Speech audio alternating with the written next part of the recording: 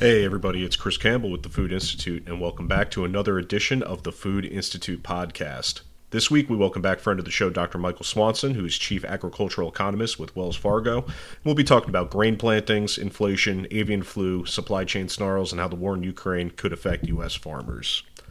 But before we get started, loyal fans of the podcast are already familiar with my voice, but you got a rare chance to see my face on a recent edition of the Food Institute Live. We're beta testing the platform now, so please stay tuned to your usual Food Institute social media channels for a chance to drop in via YouTube or LinkedIn. So, with that out of the way, we welcome back Dr. Swanson to the show. How are you today? Doing well, talking to you from Minnesota here, and, we're concerned. We haven't seen many field work days. We want to get this crop in the field, make some money with these opportunities, kind of help with the inflation problems. I was going to say, a lot has changed since we last spoke, so I think we can dive right into it. And as you're mentioning, the launch of USDA's crop progress report, in my mind, usually means we're at the start of a new, harvest and crop season in the U.S. So I think maybe where we could start is just taking a look at soybean and corn plantings for this year, overall impressions of where we're going. So can we start there? Maybe give us just a brief overview of what you're seeing. The market was kind of caught off guard. The projected acreage for corn was lower than expected, higher soybeans.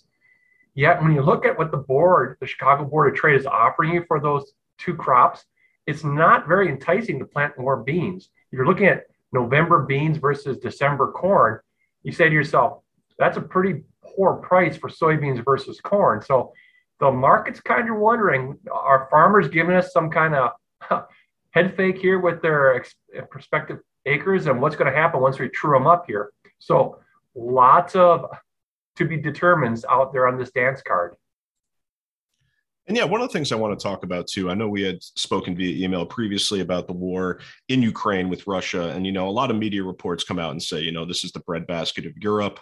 I'm wondering, what is your take right now on how that's affecting the global market? I guess we could start with production at this moment.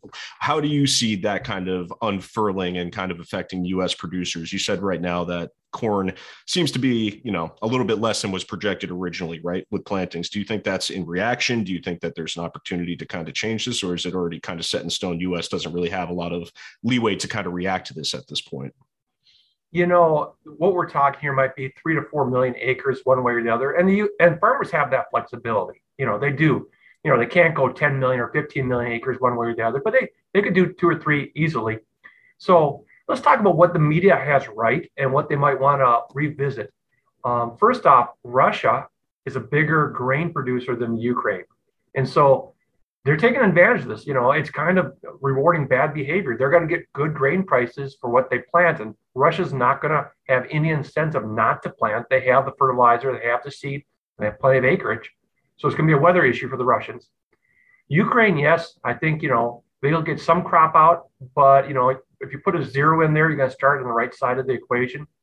And so now, breadbasket of Europe? No.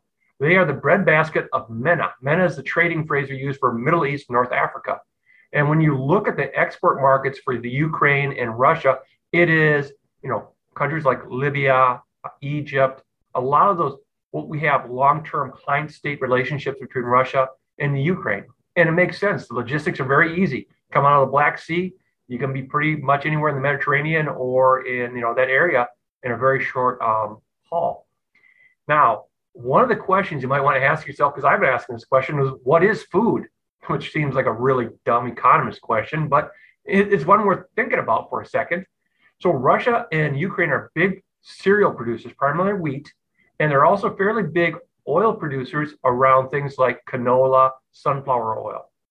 But food's a much bigger category. You have roots and tubers, you have sugar crops, you have vegetables, you have fresh fruit. And they're not very big producers of any of those other categories. So yes, they're extremely important in a couple of key categories. But when it comes to food, it's a much bigger world, and they're not as influential as you would think about on the first glance. Yeah, so I thought that was really interesting. Like I said, we had spoken via email about that. And I think, the media really does say that this is the breadbasket of Europe, right? And I think that, kind of minutia and having that, deeper view into it does kind of elucidate the point, exactly what you're saying here is that it's not the only things that they're making. But when we do take a look at some of those staple crops for them, some of those cereals, the wheats, the oils, to your point, do you think that there's going to be an opportunity for U.S. producers trying to fill that gap? Or do you think that a lot of their contracts are already kind of signed and they're going to stay a little bit closer to home? Do you think there's any realistic opportunity for these producers to kind of reach out into those markets that might have, a supply gap in the coming year? Yes. And, because say you look out 5 or 6 months, what's already in the bins, we've heard from that India, for example, stepped up. We don't think of India being a major grain exporter, but they did have a surplus. They felt that they had an opportunity to take some of that to the market. So in the short term, they're the ones who took advantage of it, but they don't have a overall supply. So I think if you look out 5, 6, 7 months, there will be an opportunity for the United States to fill in on missing supply. Now, it'll probably be sporadic and opportunistic, but still, that's why the market's up for domestic consumers, because there is that concern that some of that global demand is going to be picked up by the U.S. Yeah, let's take a look down the road. I know predicting inflation is a tricky game, and oftentimes, not a lot of winners when we play this game, but I do think it's worth taking a look at. You're saying 5 to 6 months down the line. In my morning reading this morning, I see Nestle coming out saying they're going to hike prices. I saw a piece from ConAgra kind of saying the same thing. So I guess I'm wondering, how do you see these rising prices affecting U.S. production of these grains? Do you think that, I know farmers are also facing the same kind of inflationary pressures as consumers are when it comes to rising labor costs, rising technology costs, even just fertilizer, feed input, et cetera. So it's not like they're immune to this phenomenon. So I'm just wondering, how is inflation affecting a lot of these producers? Do you see any kind of trends coming out? Let's think about how this played out. I think it's that transformation process. The biggest part of food cost, if you look at the USDA, is what they call food dollar. Only about 20 cents of that dollar occurs farmer and earlier, say agribusiness inputs. 20 cents out of the dollar. So 80 cents of the dollar happens after the farmer ships it off of their farm. So that's where the inflation has to be occurring, because you can't really get a ton of inflation off of 20 cents. I mean, even if you doubled it, which is not happening, you're not going to get the same impact we're seeing right now.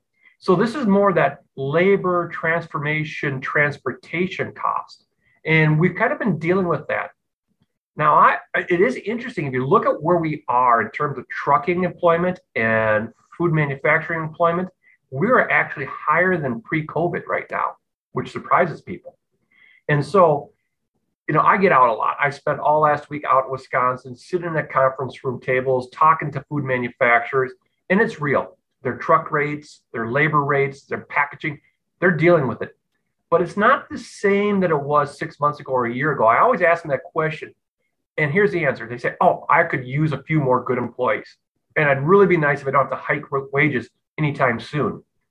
But it's not the same intensity that we saw 6 months ago or 12 months ago, when they were just down bodies, couldn't find them whatsoever. So what I'm thinking, what I'm seeing in my analysis is we're kind of past that point of crisis.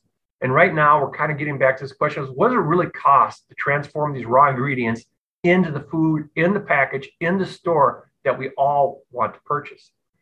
And so that's a different question. And it's interesting, for a long, long time, the buyers from the major supermarkets, they were the gatekeeper of inflation, to say the least. They were basically no price increase. In fact, I was hoping for a price decrease on this current iteration. Last 18 months, they've kind of given up on that mentality or attitude. But it's going to be interesting, because it's going to come back. Two things to remember about the food industry. One is most food inflation over time is food improvement. Better food, better variety, better packaging, all that good stuff that we love, convenience. And the other thing is the competitiveness. These food manufacturers love to run right in that mid 90% capacity utilization. Nobody wants to be 100%. That's just really uncomfortable. But if you drop below the mid 90s, then you have a lot of excess capacity. I know the investments there. I know the automation's there. It's slow to appear, but they're getting back to that point where they're going to start competing again, because they have such enormous economies of scale, such high fixed cost. One of the individuals in the room last week was one of the cost accountants, and she was very adamant that you don't want to drop below a certain level of capacity utilization. I think we're closer to getting back to that fighting phase for market share than we're not. And that's going to be an interesting dynamic as we kind of shift through that whole mentality of who's keeping score on the prices and who's competing for market share. It's one of the things we're starting to track here at the Food Institute. To your point, the last 6 months, it's been price increases. And, a lot of insiders I've talked to have said, now is the time to do it because you're not going to get a lot of pushback. But we're starting to see some inklings of, consumer demand kind of evaporating because of these costs, right? And, I think a lot of times consumers are used to gas prices going up and down and kind of dealing with that. But when it comes to their supermarket bill, they're usually, within that specific target. And I can tell you, at least anecdotally, on the Food Institute morning meetings, a lot of us are looking at our supermarket bills and saying, what happened here, right? So it's kind of interesting to see that. And I would agree. I think we're getting to the point where we're going to see retailers and also CPG makers as well start to say, hey, we can't just do this forever. We can't just pass the buck, because eventually consumers are going to say, well, I'm going to try someplace else. So be interesting to see when that flips around. One of the things I want to talk to you a little bit about today, too, is just fertilizer production. And this kind of goes back to also, a lot of media reports saying that decent amount of the world's fertilizers are coming out of the Ukraine-Russia region. So I was wondering, overall, what would you say fertilizer availability is right now? Do you think farmers are going to be able to access enough for this crop, or do you think there's going to be more of a challenge than is currently being predicted? Well, let's talk a couple basics here. One is it's really Russia and Belarus. And let's consider them the same political bloc, because Belarus does not have much room to run from Russia, to say the least. And so Russia and Belarus are the two big producers there. That's given for the fact that Belarus has the potash in their mines, and Russia has the natural gas for the nitrogen and the phosphate. So they haven't lost that capacity, to say the least. The Ukraine was never really a major source of fertilizer. So once again, you have to ask the political question: is somebody going to say no to Russian fertilizer if the Russians offer it? And the answer is probably not, because if you're a Russian long-term ally, you're going to buy it from Russia. Now, there are probably logistical challenges, but so it's more, what does Russia want to do with its supply? That's a different question than not having it available. So the other thing that I think, and going back to your question, is we are lucky. Most of the fertilizer has been in place for this crop year for 6 months, whether it was in the field or in the storage shed. So this year is pretty much in good shape. Second point, the United States is a very safe position. We're a major producer of nitrogen and phosphate. We only have to import potash, but it comes mainly from Canada. So luckily for us, we still have good relationships with Canada. We'll try to be polite like they are. So we're in a good spot. There's one major rival to the United States who's in a tough spot would be Brazil. If anybody has to really wonder about that next crop, it's going to be Brazil. They are much more import intensive on almost all three of the NPK. So if you're looking for trouble in the world, look at Brazil's opportunity set and where they're going to import their fertilizer from for the next crop. And they run on a 6-month cycle. They're always have the next crop coming up right behind the first one. So yeah, let's go down that line a little bit then. Where do you think, are there other viable alternatives for a place like Brazil? Is this something that they can come to the US for, some of these, fertilizer products, or is this something they're going to have to go to the rest of the world for? Yes, they can come to the United States. We've seen companies such as Nutrien and CF Industries actually promote the idea of taking it out of the Gulf Coast and down to Brazil. They love market share. Now, there's another wrinkle in the food world that we have to appreciate: China. Right now, we know there's a lot of COVID snafus going on in China, but the Chinese in 2016, 17 were one of the predominant producers of all three of these NPK, but they really stepped back from the market. I mean, in a huge way. If we look at the statistics, and the question you have to ask is why? Two answers come to mind for me. One is price. Fertilizer in 2017 was cheap, and the Chinese aren't dumb. They said, why am I going to produce it to lose money? And they said, no. But they have the capacity. And at these prices, the Chinese, like I said, are pretty astute, pretty on the ball producers. They might say, you know what, maybe I get back in the game at these prices. So Brazil might be turning back and looking at China if China wants to get back in the game. I'm going to bring up another point that came up in a couple of the tables. We've depended on China for a lot of key inputs over the last 20 years. And the question is, how much dependency do we want to put on China for their ability to come in and out of the market? Even for completely legitimate economic reasons, make money, don't make money. It's a lot of people are asking, do I want to have that much emphasis on a supply point that I don't have a lot of vision into? So food inflation right now also is entangled with the Chinese situation. And that's one of the things we've been seeing here too, is a lot of drives to try to bring production closer to home, right? And I think that's probably stemming from, at this point, right, a year and a half worth of supply chain snarls that have really kind of taken the world economy, and I don't want to say has really downgraded it, but seems to kind of be putting the shackles on it. Can't be, it's not growing at a rate I think some people were expecting. So I'd like to kind of dive into that a little bit too. We talked a little bit about supply chains earlier, but I'm just wondering, what are you seeing when farmers are looking for transport? I know for them it's usually trucking, but even air, rail, sea, how do you see the current supply chain? Maybe mess is a strong word at this point. It has clarified itself a little bit, but you look around the rest of the world and it's not like things are operating like they were in 2018, 2019, right? So I'm wondering what your vantage point is on just the supply chain in general at the current moment. Just a couple of emails came in this weekend or this morning. Rail, for example, you mentioned that, kind of snarled. I mean, it's like everything else. It's dependent on something that happened just a little while ago. And so we're hearing from like the southeastern part of the United States, and it's, once again, everything's connected. We just don't see how. The East Coast of the United States, even though we're a strong self-supplier of fertilizer, they depended on Russian supplies because it's just a lot easier to bring it into the East Coast, take a ship into a port, and only move it, a couple hundred miles at most to the production. Not available. So now they're depending on U.S. rail, which is not set the flow from the Gulf Coast to Georgia. And so they're struggling, trying to get Jones chartered ships to bring fertilizer around the Horn of Florida into the East Coast. Not as easy as you would think. So yes, we're hearing a lot of struggles on the East Coast in particular.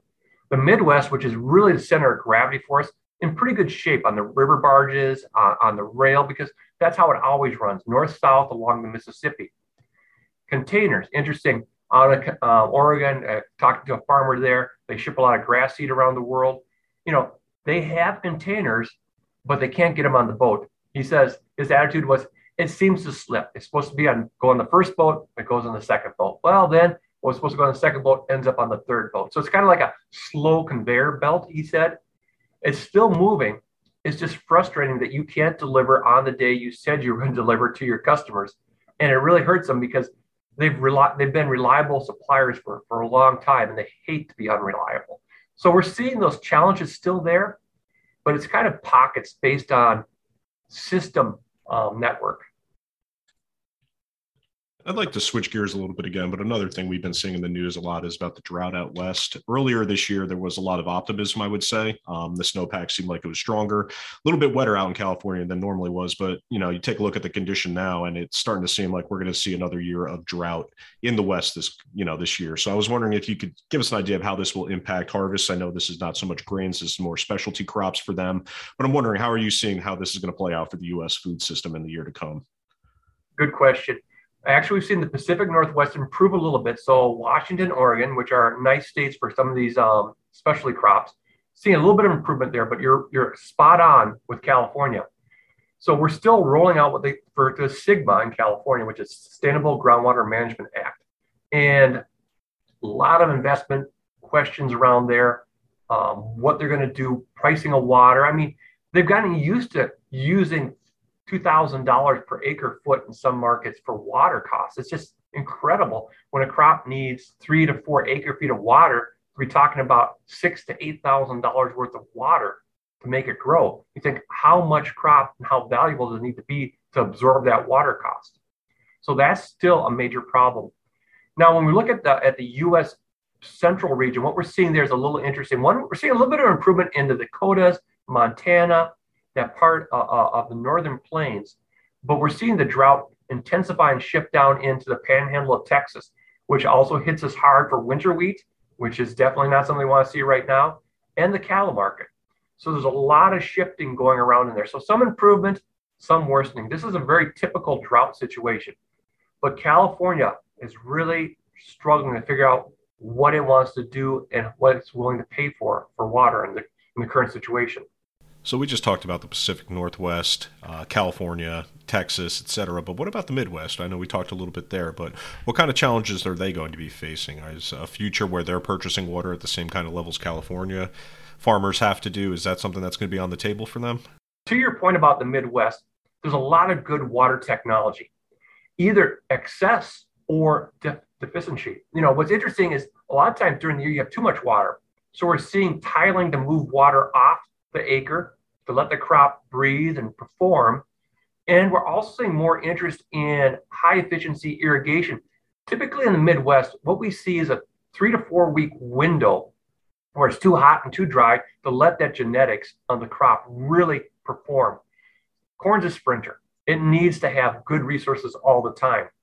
And so what we're seeing in the Midwest is as new generations of farmers take over, they're looking to put that investment in place to either to mitigate too much or too little. And they're working through the economics of it because nothing's free, nothing's easy to manage. I mean, you put in a pivot, you got to manage it. And so we're seeing them work through those economics. But to say the least, automation and technology are really augmenting technology for our opportunities in the future. I know we've had a lot of pivots in this conversation, but one thing I think we should talk about today too is HPAI, or highly pathogenic avian influenza, probably better known as just avian flu or bird flu. I know it's not the first time the U.S. has had to contend with this, but it does seem to be making a lot of national news, and it's kind of interesting since there seems to be a lot of commodity price fluctuations accompanying it. I actually just released a piece on foodinstitute.com last week featuring Wells Fargo's Kevin Bergquist as well, taking a look at this. So I was just wondering, what's your vantage point on HPAI? How is it going to affect markets going forward? Good question. Going back, 2015 was the last major, avian influenza outbreak that we saw. And it is interesting, if you go back and look at the data, it's basically, let's be honest, an Iowa, Minnesota problem. That's where the flocks are. That's where the turkeys are. That's where the laying hens are. And so it was really, 90+% was in those two states. So we did have outbreaks all across the United States, but they weren't anything that moved the market. So what's been interesting is since that point in time, the sheer analysis and investment around biosecurities that got into this. So last week I was in central Wisconsin, sitting down with a major egg producer, and they were going to typically invite us into their meeting room. The meeting room's kind of funny. It has an enormous glass wall onto the hatchery. But because HPIA was in full breakout, red alert, we didn't meet there. So we had to meet at an offsite facility. But it's interesting. Yes, we've lost some flocks, but the biosecurity of this outbreak is much different than it was back in 2015, 2016. So it's interesting how people learn in the investment. Now, this is not to be critical, but a lot of the flocks that we've lost, there's always exceptions, have been some of the, let's just say, less stringent producers. Some of the South Dakota turkey producers that got hit, they really weren't top of their game. And that's not a criticism. It's just they hadn't seen it in 7 years, and they weren't expecting to see it again. But I think we're already past peak on some of those outbreaks because we're seeing the end of the migration season for the waterfall and things like that. But I think we have to be appreciative of the number of flocks and how quickly they can repopulate. So yes, a big price spike. It took 8 months from peak to valley in prices last time. If you look at the last outbreak, we peaked, and then 8 months later, we set a new record low price for eggs. That's how fast this industry could spin on its axle. So I expect to see them respond to high prices with a lot of production. All right, perfect. And the last thing I want to bring up, we talked about a lot of different topics here, Dr. Swanson, but I'm guessing the last thing I want to bring up is just anything that we may have missed. Is there anything on the table that you see is going to be a major issue in the coming year that maybe people aren't really talking about yet? I think it's interesting. We're going to have to revisit this biodiesel initiative that came off the West Coast. When you see soybean oil at 80 cents a pound, and you see that soybeans are $14 or $15 a bushel, there's a complete disconnect between the value of the crop and the edible oil for people. And that's being driven by this energy demand side. We need to have a better comprehensive national policy about when and how do we manage renewable fuels. They're wonderful products. I'm a big fan of renewable fuels, but we need to have a much more sophisticated framework of saying, when you have a short supply of the feedstock, how do you manage the thermostat to make sure that you don't break a market? And so I think that's something that needs to be brought up. hopefully with a very calm, approached way of saying, what do we want to accomplish? How do we build a thermostat to make it sure that that stays on an even keel? But that's something that I think a lot of food manufacturers, and we just heard about the palm oil embargo. I mean, that was news from last Friday, the palm oil embargo from Indonesia. I mean, nobody saw that coming. And suddenly we're looking at one of the largest exporters of palm oil embargoing the world market. And it's tied to a large degree to this biodiesel initiative, which nobody saw these side effects coming. So we need to have a good conversation around that and have much better policy.